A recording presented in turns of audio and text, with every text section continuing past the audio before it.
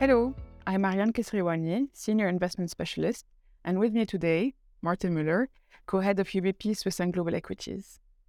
For this podcast, we will go over recent market observations as we try to assess equity markets' direction for 2023.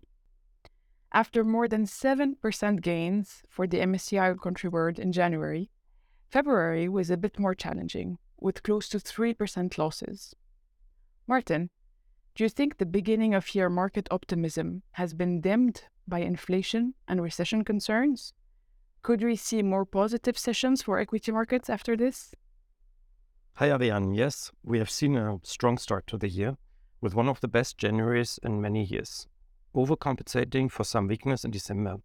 It's quite typical to see the losers of the prior year doing well at the beginning of a new one, and we have seen some of that. But we also had some support from fundamentals, especially European economic data has been coming in better than expected, and energy prices are well behaved this winter. So it makes sense that recession fears are fading somewhat, and markets have been quick to reflect that. On the other hand, we have seen further earnings downgrades, so the re-rating of multiples has left markets somewhat fragile at these levels. That explains the headwinds of February, together with the change of direction in the 10-year yields, which are now again above 4%.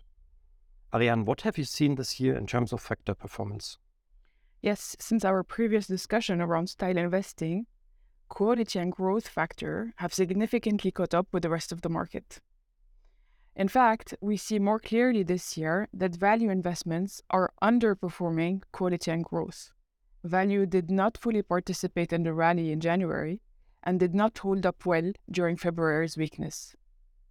Are the drivers behind the strength we saw last year in value names, like valuation, interest rates, energy, and raw material prices, taking a pause this year? Well, some drivers are pausing indeed, especially energy had a weaker start to the year. Some metal prices are doing better, but are below last year's first half averages. Short-term interest rates will still see some increases, but not as much as last year. And finally, valuation differentials between the factors are not as extreme anymore as they were a year ago. With many companies announcing large layoffs and restructuring plans, could this ease the pressure on labor markets and inflation rates? What about corporate earnings? Could this be a warning that the downside risk to the global earnings picture would be worse than expected and take longer to overcome? We don't see these company announcements translating into the employment statistics of the overall economy.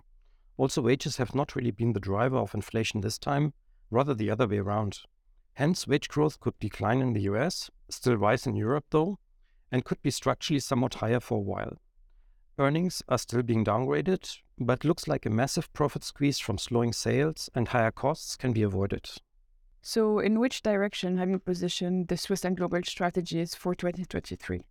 Our long-term value creation-oriented product keeps patiently holding companies with high and stable levels of CFRI, cash flow return on investment, a strategy that works well over the long term. Other strategies are defensively positioned, given what we said about earnings, but would be getting more involved if we see a further correction or sometime later in the year when economic growth accelerates again. I think you mentioned the key word here, patience. It looks like after the rally in January, markets have taken a pause over February, potentially waiting to process more economic or corporate data before resuming, or maybe even reversing, the optimism around a shallow recession. This is something that investors could overcome by patiently investing for the medium to long term based on visible value creation, rather than positioning for the short term, especially in volatile markets that are proving, yet again, to be very hard to predict this beginning of year. Thank you for listening. Thank you, Ariane. Always good to talk. Please subscribe to this podcast series and visit ubp.com for further details.